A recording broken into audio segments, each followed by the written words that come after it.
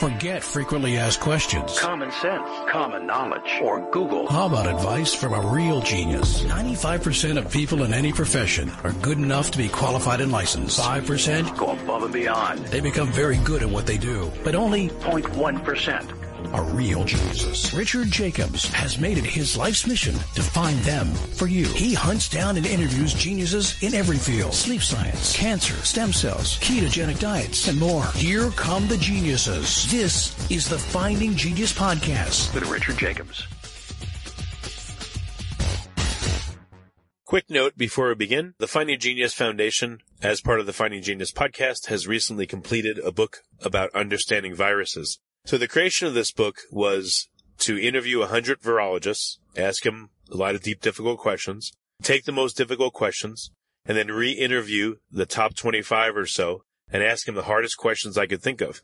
And we compiled that all into a book. So you'll see question and 4 or 5 experts' answers. Question, 4 or 5 experts' answers. There's about 30 questions in the book. I think it's a great read for the layperson and for the researcher. It talks about a lot of speculation in the world of viruses, such as are they alive or not, and why is it important? Why do viruses go latent or hidden or ineffective or sit in a person or an animal or another creature for weeks, months, years, and then suddenly become virulent and affect that person? So there's a lot of really provocative questions in the book. It's now on Amazon. So if you go to Amazon and type in Finding Genius, you'll see the book on viruses. It's also on Kindle.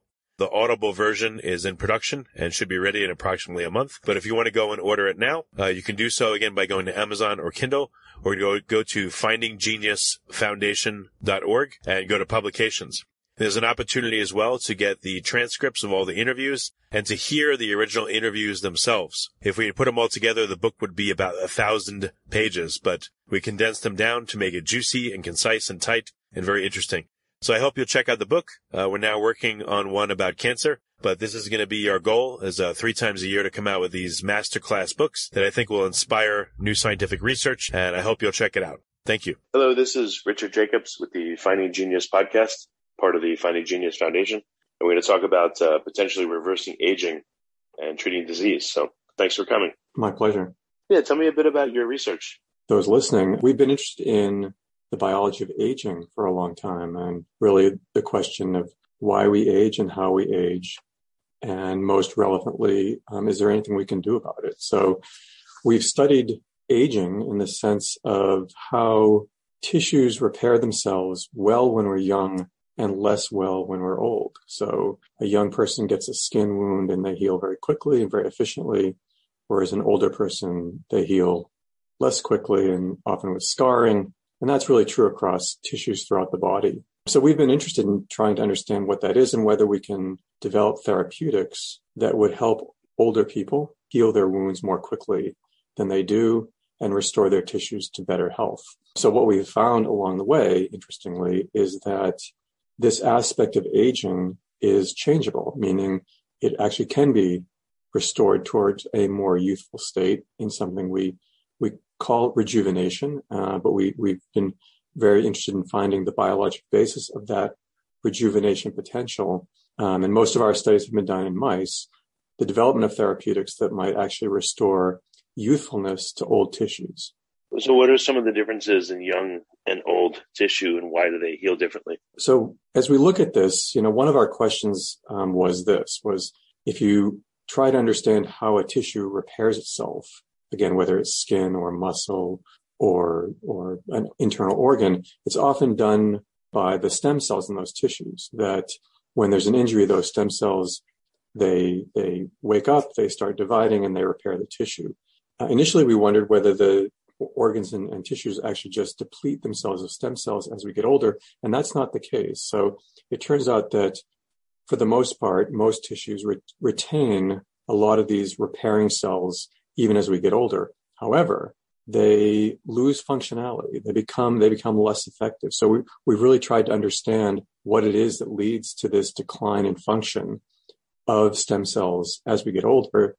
And one of the very interesting aspects of the work from the laboratory suggested actually that there are factors in the blood that are contributing to this, meaning if you look at the blood of a young mouse or old mouse or a young human, an old human, they differ in terms of what's in the blood. And interestingly, some of the factors in young blood seem to restore youthful potential to old cells and tissues, and factors that are present in old blood seem to impair the function of those same stem cells. So there sort of appears to be this sort of dual nature of very potent kind of rejuvenating factors in young blood and suppressive or inhibitory factors in old blood.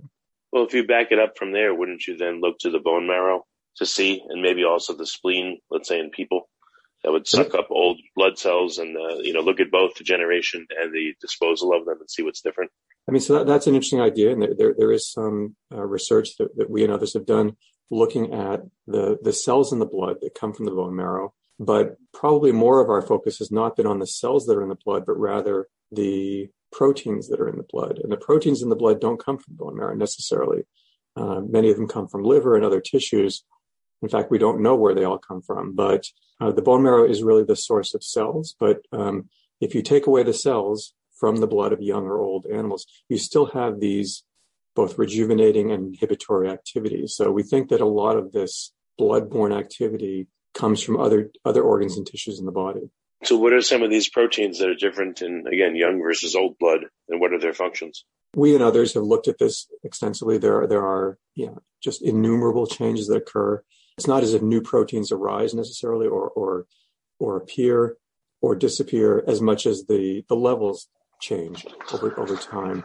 And if you look at really a whole slew of proteins in the blood, many of them change with age. And again, many laboratories have looked at individual proteins. Some of the kind of rejuvenating factors tend to be what are called growth factors, not surprisingly. They're present in young animals during periods of extensive growth, childhood and adolescence. In the old blood, what you see is an increase in proteins that are considered sort of inflammatory. Again, not surprising. We see a lot of inflammation in tissues throughout the body with age. And some of these inflammatory proteins or cytokines have suppressive activity. So almost certainly there's not going to be one or a few proteins that account for this really remarkable activity. Rather, it's likely that this is really a complex biology of aging involving many proteins and many activities. Well, what's your model? Is it a mouse model, or what are you using to look at this? We use primarily a mouse model. We also look at human cells, but obviously we don't study this kind of tissue repair in humans themselves. But we use mouse models of tissue function and tissue repair to look at this. We've looked at skeletal muscle has been our primary tissue that we look at, but we've looked at liver, we've looked at brain, we've looked at bone marrow, we've looked at skin. So we've used a lot of different tissues in the mouse to investigate this interesting biology of age-related decline in tissue regeneration and then restoration of youthful functions in the older animals. Well, how long does a mouse live in the lab? Typically 3 years or just a year? And have you done longitudinal looks where you sample, let's say, the blood, every month for the entire lifetime of a mouse and see the change? Mostly we don't do it longitudinally. Like you say, mostly we just take, these mice are genetically very, very, very similar. So we take mice of different ages as if they're the same mouse aging. So we take mice of young age, 4 months of age, which is kind of a young adult equivalent in a human, up to, say, 24 months of age, which is probably equivalent, say, to a 70-year-old human. In the laboratory, mice can live up to 3 years or even longer. But that's getting up towards sort of 90, 100-year-old human equivalents. But we can look at blood from kind of any age across that spectrum, and try and get profiles of what's in the blood, how it changes, and how it changes in response to the kinds of interventions that we look at that might be restorative for youthfulness. So what have you found? What sticks out at you? What jumps out at you? I think the thing that sticks out, number one, probably most importantly, is what I mentioned, is that this is a process that's malleable. I think the world has often thought of aging as a kind of unidirectional, unchanging, and something that for which there's no hope of slowing or reversing. But I think the work from various labs has shown malleability in terms of the pace of aging and even the directionality of aging. This idea that it can actually be reversed at least to some extent and for some period of time.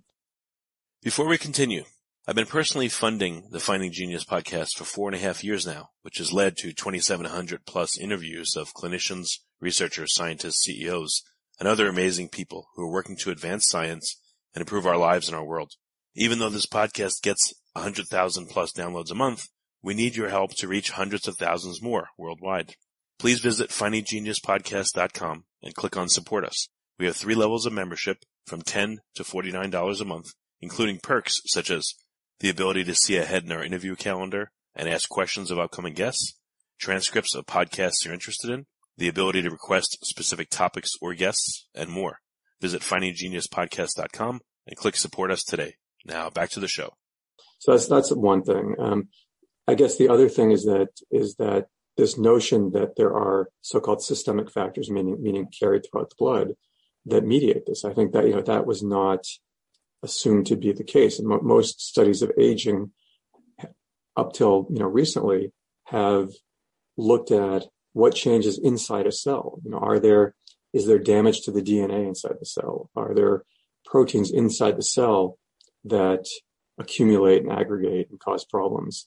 And I think a lot of the work that we and others have done have pointed really to this idea that cells respond to their environment, meaning the fluids around them, the factors around them that can be transmitted from one organ to another, and that may, in large part, at least drive the pace of this kind of cellular and tissue aging. So any specifics you can point out? Any particular proteins, any particular mechanisms that seem to be inhibited or slowed as the creature ages?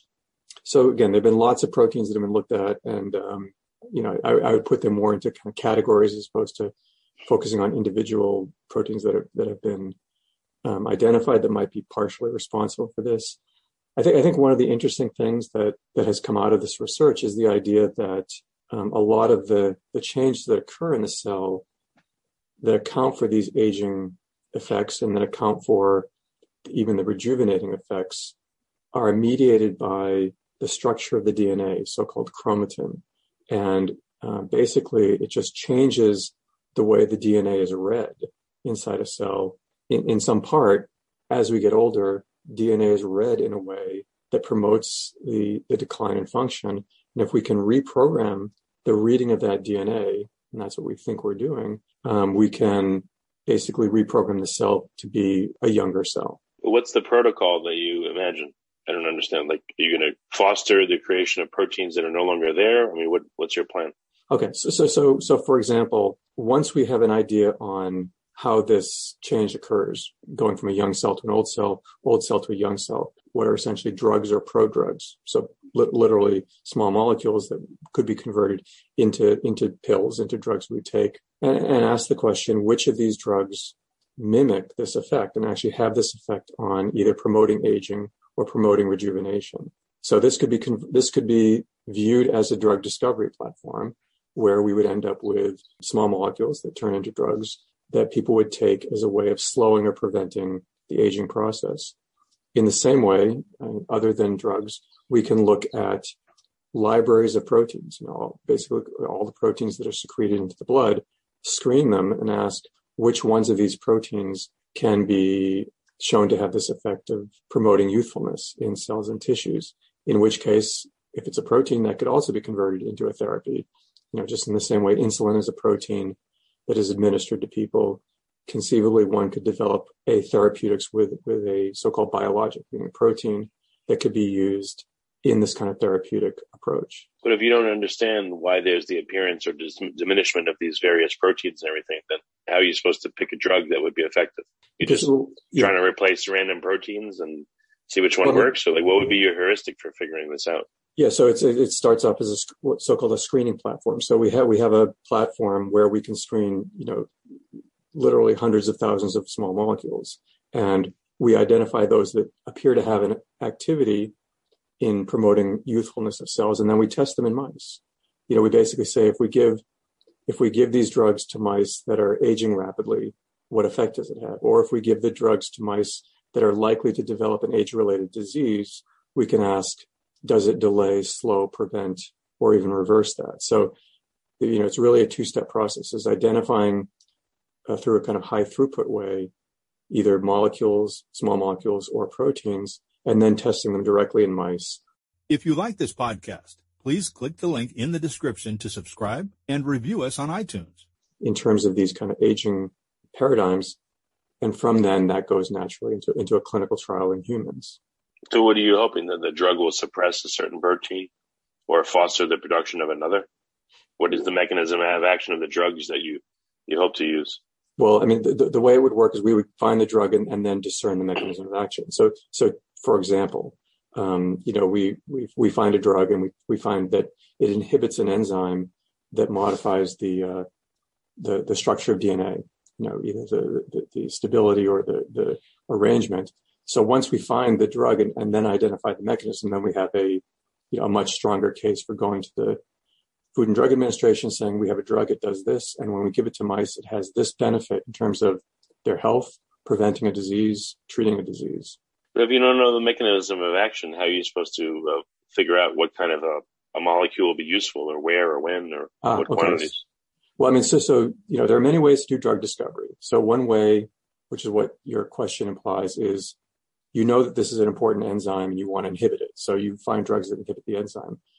We're taking a completely different approach, and we're not the only ones to do this, what is called phenotypic screening. So the meaning we don't know the mechanism, but we know the outcome. The outcome is we take an old cell and we want to make it younger. And we know how to do that. We know how to look for what an old cell is and what a young cell is. Now, the mechanisms may be multiple. There may be many drugs that do this in different ways. So then the challenge is you find the drug that, quote, works already.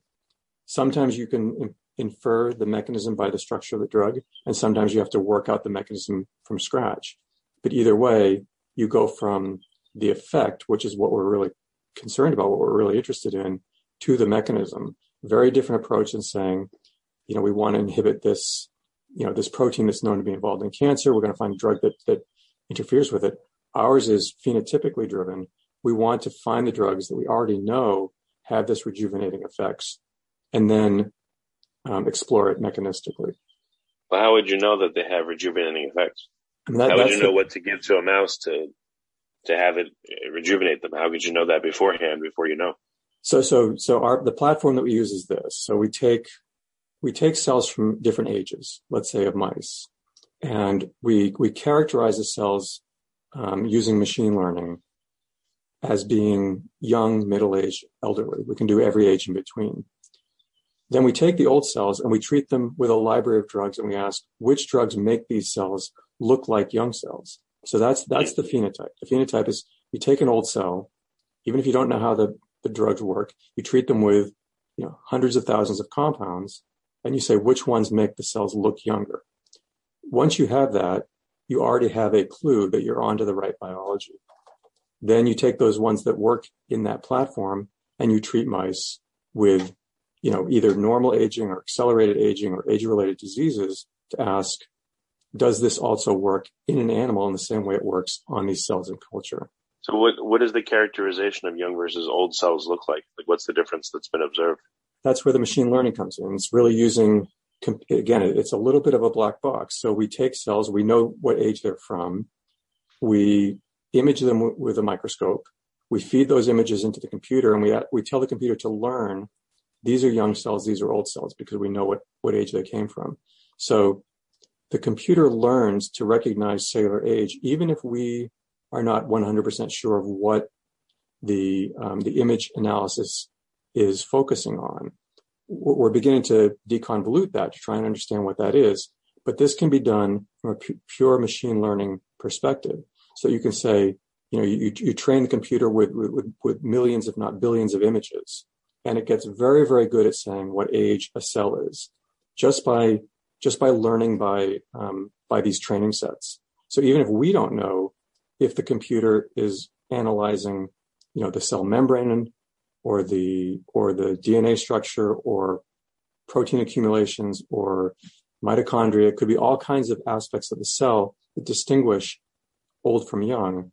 But that's where the platform has great potential in terms of being generalizable and not being specific to one specific pathway. I see what you mean. So you can feed in all the data and the computer looks for the correlations. Exactly.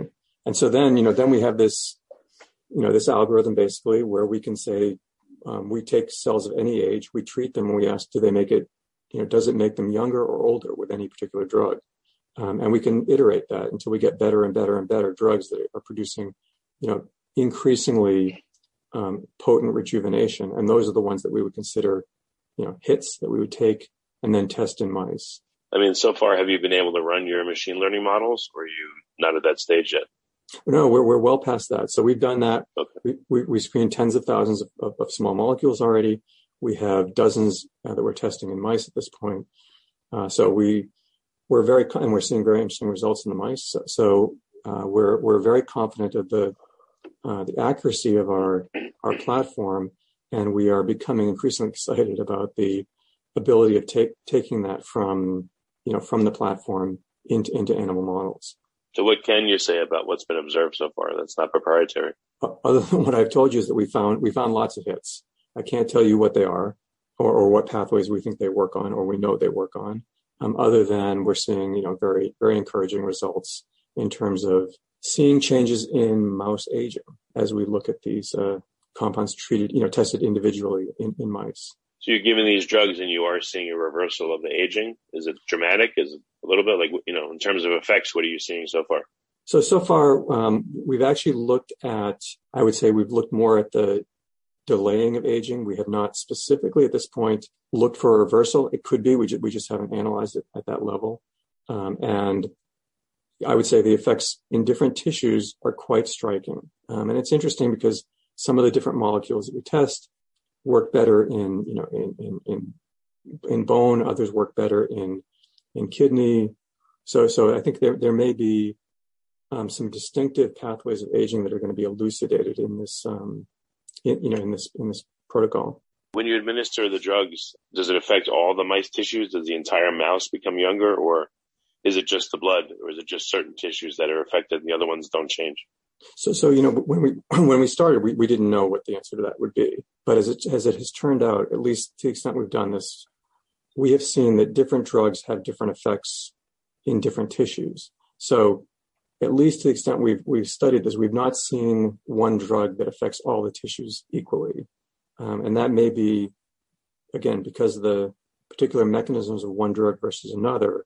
It may be that, one tissue is particularly susceptible to modification of this pathway, whereas another tissue is susceptible to modification of another pathway. So at least as of now, I would say we're likely to find kind of categories of drugs that affect specific tissues and not all tissues at once. But again, once one tissue is rejuvenated, which one have you been able to rejuvenate pretty reliably? And does it spread to other tissues, or it just stays in that tissue? I.e., does the mouse have young blood, but an old liver, an old pancreas? Does it all stay the same? So again, we haven't really been able to analyze it that detail, because what we've looked at is we do look at basically all the tissues in every mouse.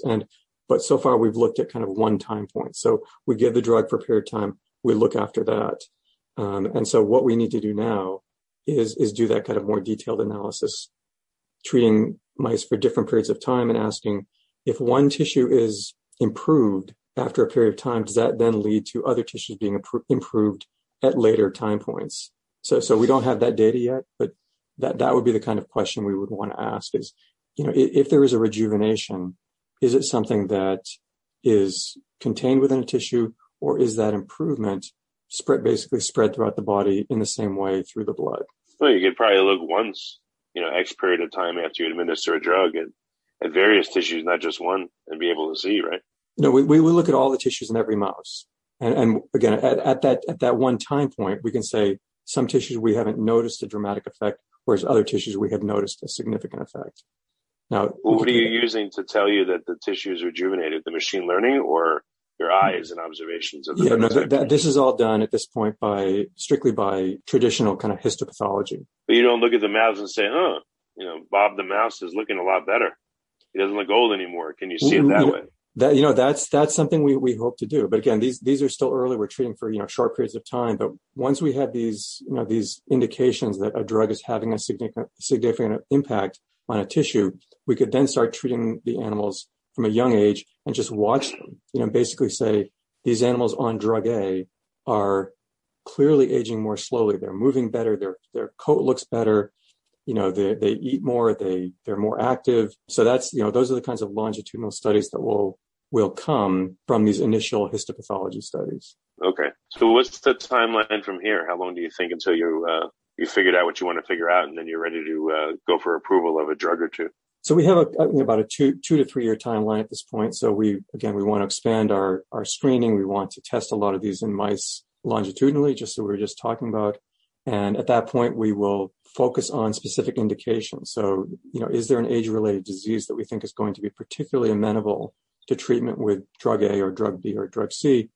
We would set up those models, whether it's a liver disease or a brain disease or a skin disease, test them directly, and that would then lead us to the testing in humans. Setting up a clinical trial with an indication to say, this is the condition we would like to treat and prevent, essentially, using these compounds that we've developed. Okay. Well, very good. Thanks for coming on the podcast. I really appreciate it.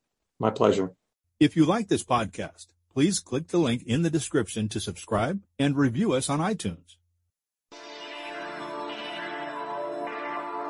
You've been listening to the Finding Genius podcast with Richard Jacobs. If you like what you hear, be sure to review and subscribe to the Finding Genius podcast on iTunes or wherever you listen to podcasts. And want to be smarter than everybody else? Become a premium member at findinggeniuspodcast.com. This podcast is for information only. No advice of any kind is being given. Any action you take or don't take as a result of listening is your sole responsibility. Consult professionals when advice is needed.